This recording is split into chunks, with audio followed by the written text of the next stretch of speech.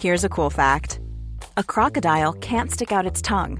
Another cool fact, you can get short-term health insurance for a month or just under a year in some states.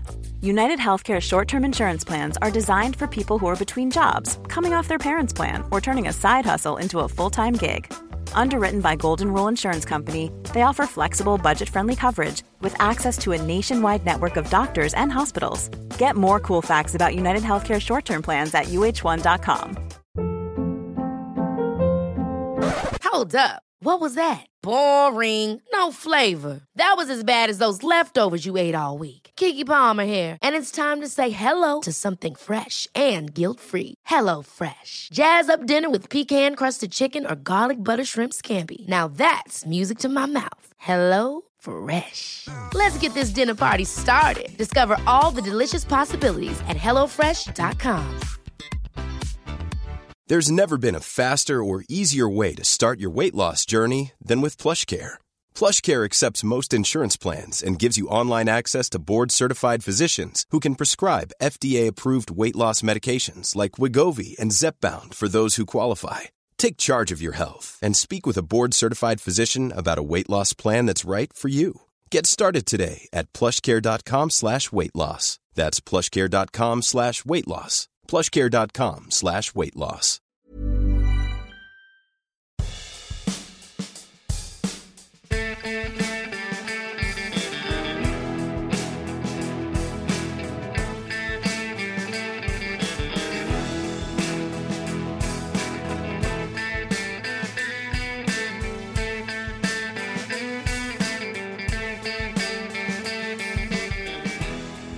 Hi everyone, I'm Dr. Rob Zammit and welcome back to a brand new episode of The Doggy Pod.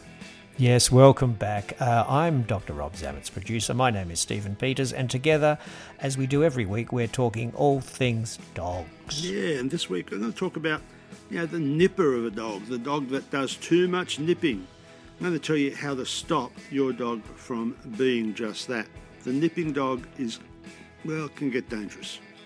And it's not as uncommon as you think. There's quite a few nippers out there. Also, this week we're starting a new segment that we're calling Rob's Dogs. Yes, Rob's Dogs. I don't know how many people out there know, but Dr. Rob has a lot of dogs around the house, and obviously he's had a lot of dogs in his life. And each week he's going to introduce us to one of his dogs, which will be cool. Looking forward to that, really. Yeah. Firstly, as we always do, Rob is, as you know, a very busy man, practicing in his vet clinic every week. I think he works, 5 or 6 days a week? He seems to be always there. Anyway, what's been the highlight of this week, Rob? Well, it's big news this week. It's not so much about a case I'm going to talk about, though I did use this a long time ago, quite a few years ago, very, very successfully, on a dog that had a malignant melanoma. We all know, or should know, about cancers with sun. The cancers that you get with malignant melanoma are terrible. They just Is that on their faces or their noses or what? Most often it's on white dogs on their bellies when they have the habit of laying back and sunbaking, and they get skin cancers on their bellies because there's no pigment and no hair there. But it can be on their faces, it can be under their tail even. Melanomas and other cancers like that occur in both people and dogs. And up to now, we've had very little treatment other than try and kill it as best you can with surgery and a whole lot of chemotherapy. This is still chemotherapy, but it's a new one.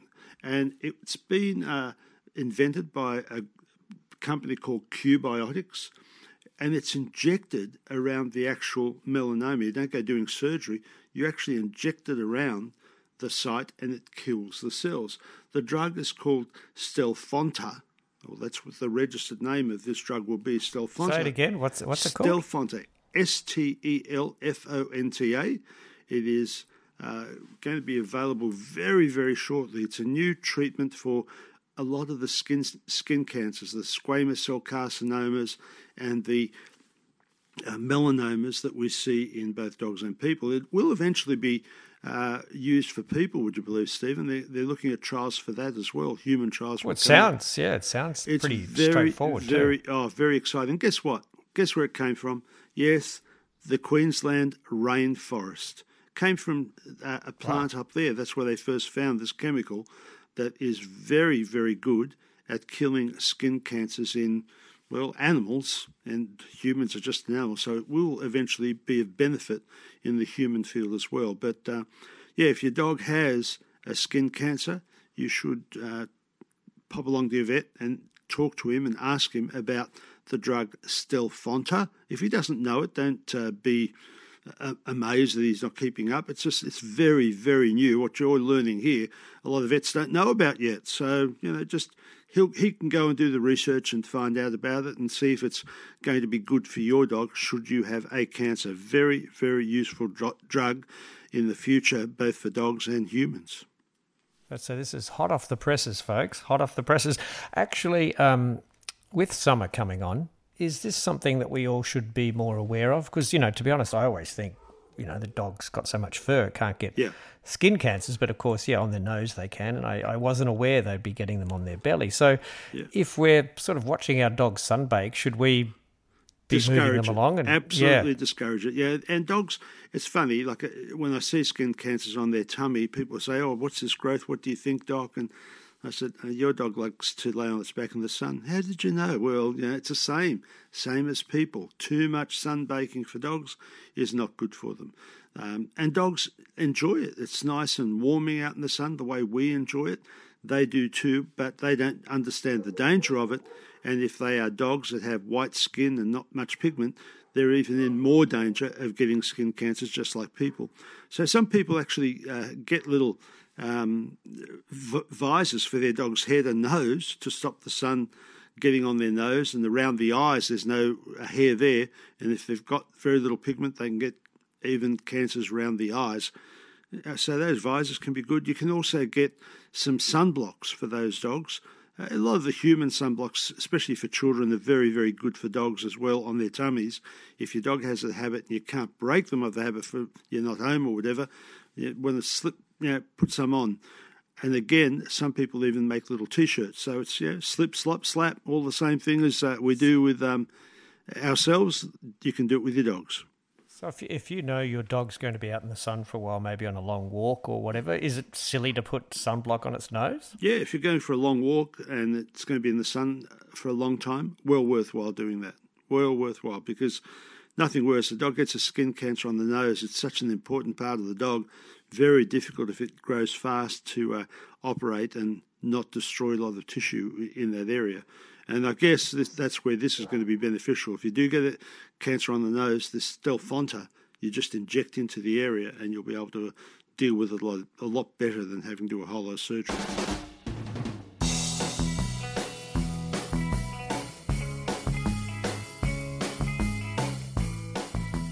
Is your dog a bit of a nipper, as in likes a little bit of a bite, or, and it could be in a playful way, not necessarily aggressive, just kind of, I guess it thinks it's being playful and having fun or whatever, but, generally nipping I don't think is a good call.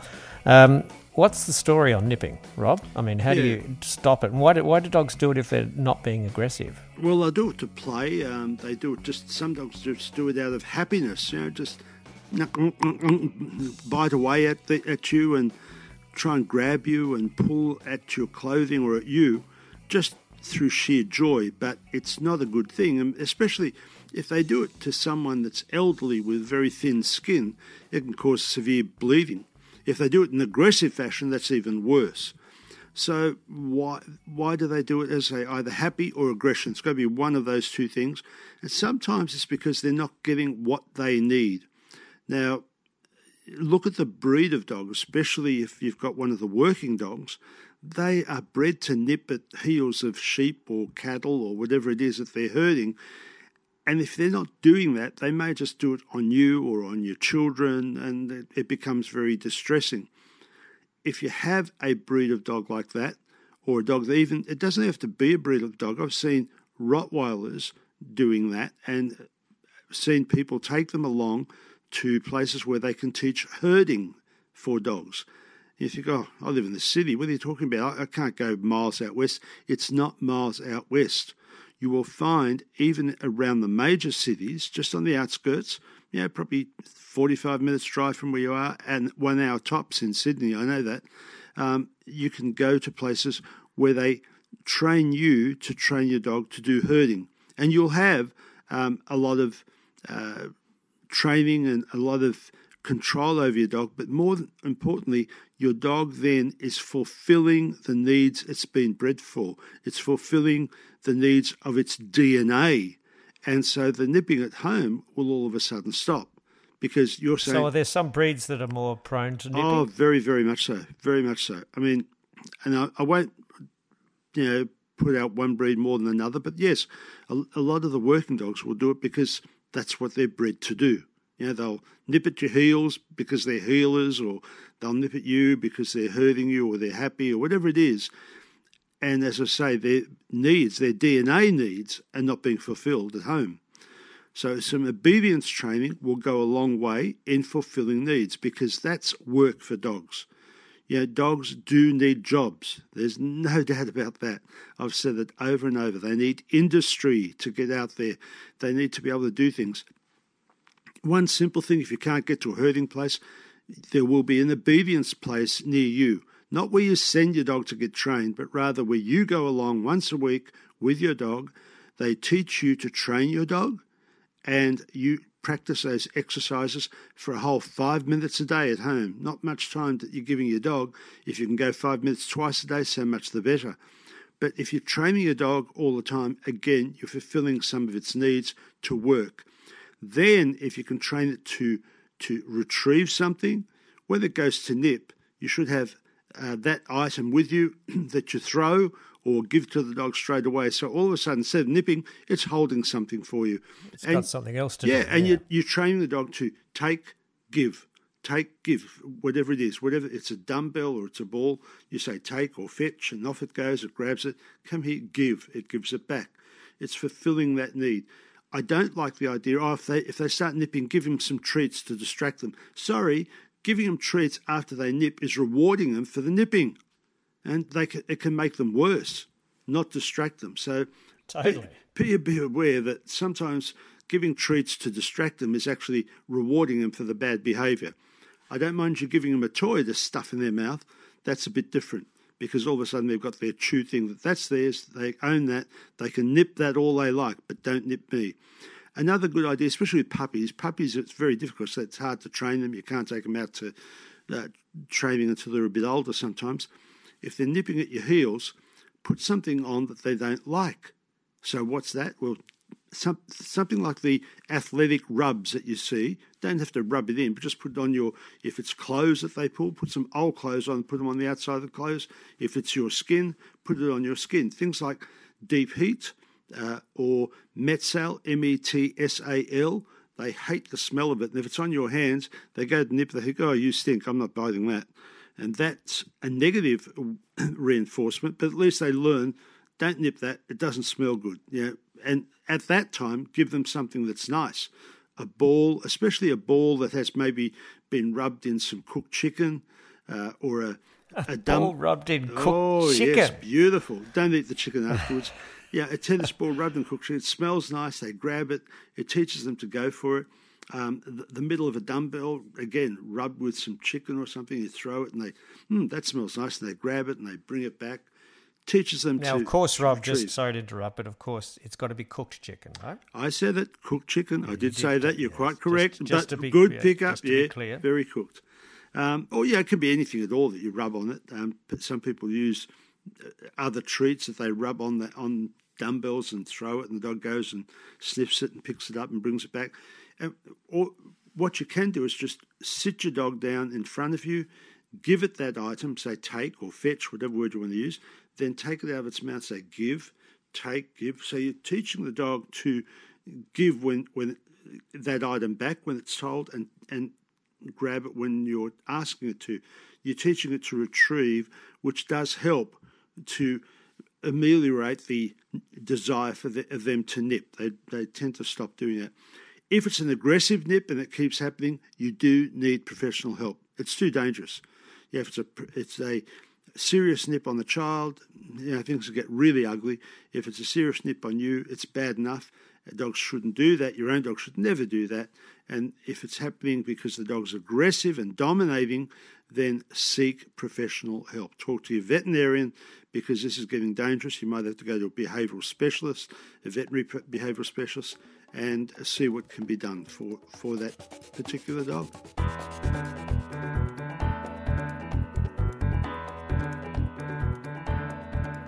Alrighty.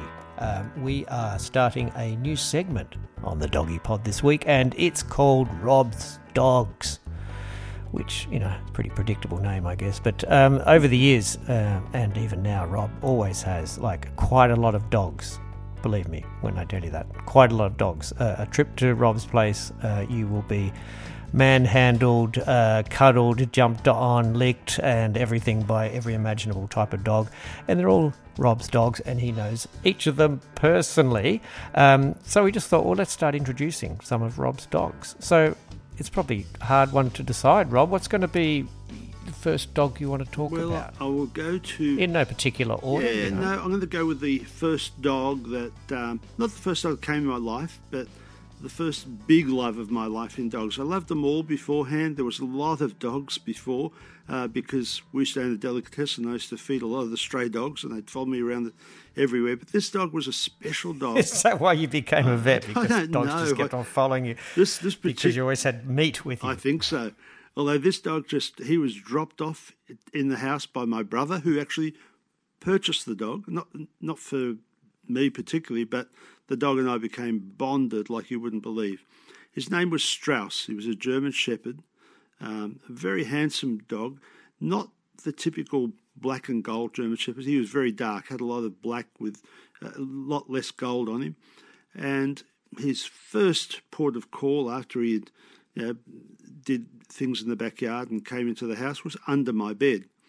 Later on, he slept on my bed. And I tell you, a single bed with a great big German Shepherd that's 35, 40 kilos, there's not a lot of room for a teenage boy. But there's the thing, Stephen.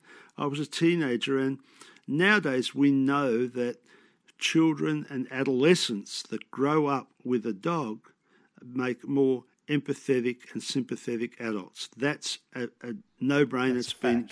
Yeah, absolute fact. The other thing I did with Strauss, we used to go off to obedience school together.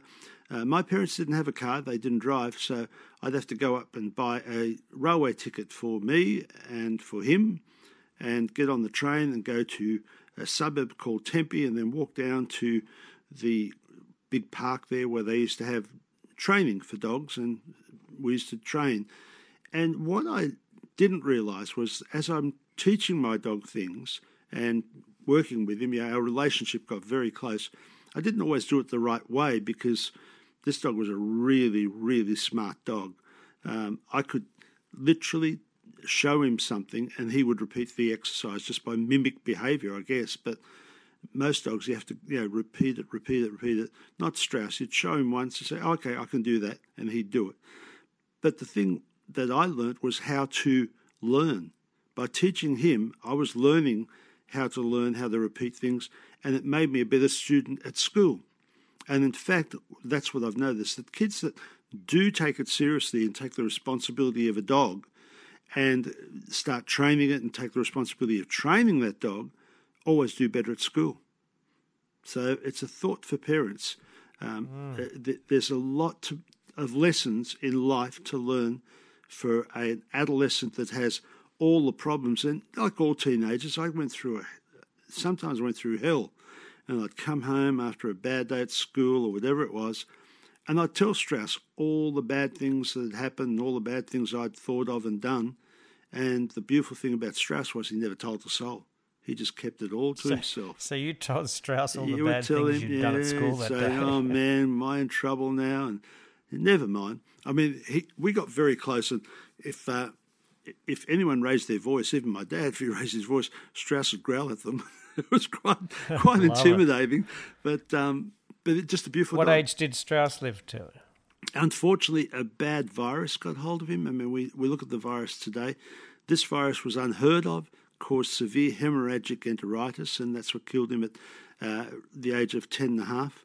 And it was a virus so still called... not old at all, no, then. It was a virus called parvovirus. Now, thankfully, we have a vaccine for it. But then, when it came into the country, into the world, it ripped through dogs, old dogs and young puppies, and so many dogs died until we got the vaccine.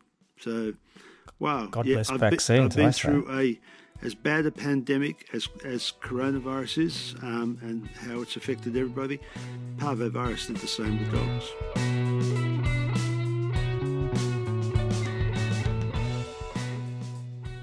All right, every week we try to answer at least one listener's question, and you can ask Dr. Rob pretty much anything canine related at thedoggypod at gmail.com, thedoggypod at gmail.com, and we'll get around to them eventually. Now, this one is a letter from a 13-year-old boy named Charlie.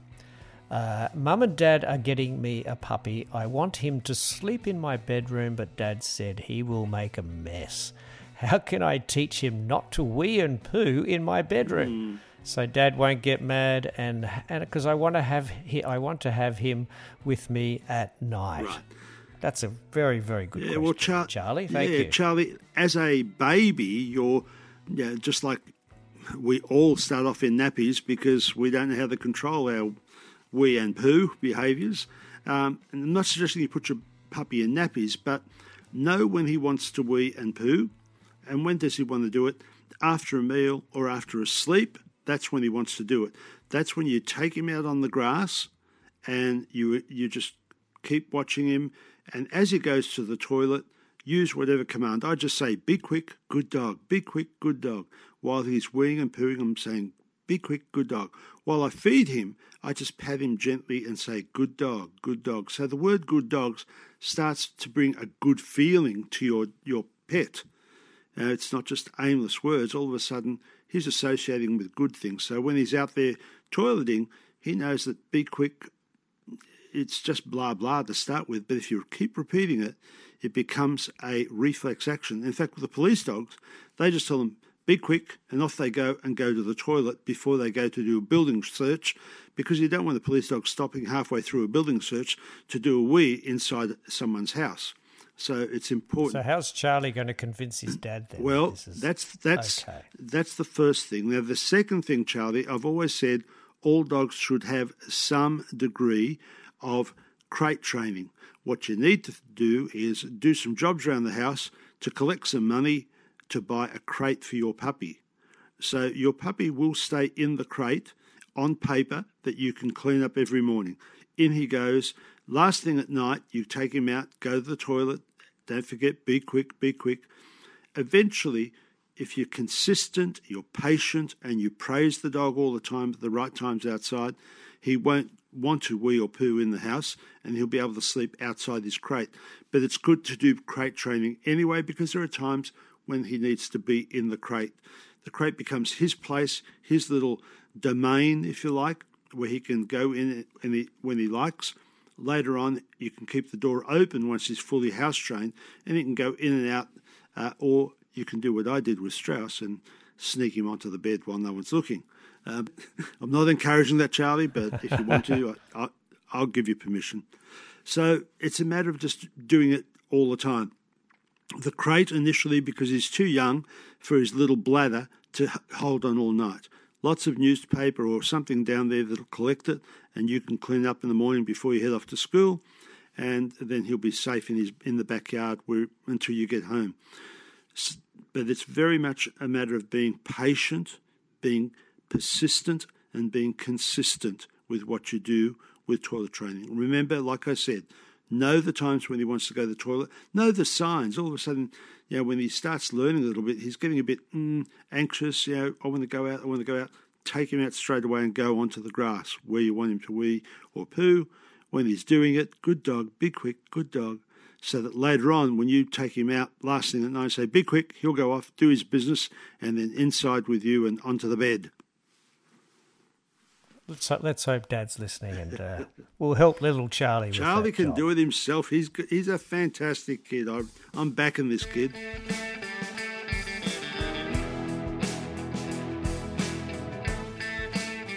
Thank you very much for listening to the Doggy Pod this week. We really appreciate it. Please feel free to tell all your doggy friends and follow us on Instagram and Facebook. And we will see you next week. Friday is when our episodes come out. Always good for a bit of a weekend listening if you're going for a bit of a walk with the headphones on, taking your dog for a walk. Perfect. Anyway, I'll see you next week. And Rob, as always, will have a few words of his very special wisdom. Yeah, right at the moment, we're in the middle of COVID here.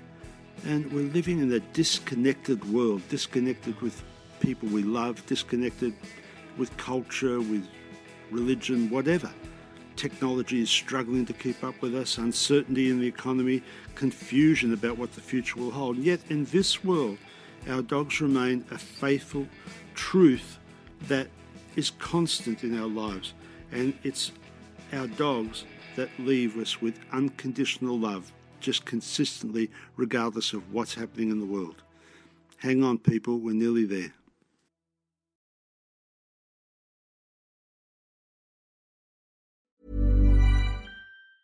Ever catch yourself eating the same flavorless dinner 3 days in a row? Dreaming of something better? Well, HelloFresh is your guilt-free dream come true, baby. It's me, Keke Palmer. Let's wake up those taste buds with hot, juicy pecan-crusted chicken or garlic butter shrimp scampi. Hello Fresh. Stop dreaming of all the delicious possibilities and dig in at HelloFresh.com. Let's get this dinner party started.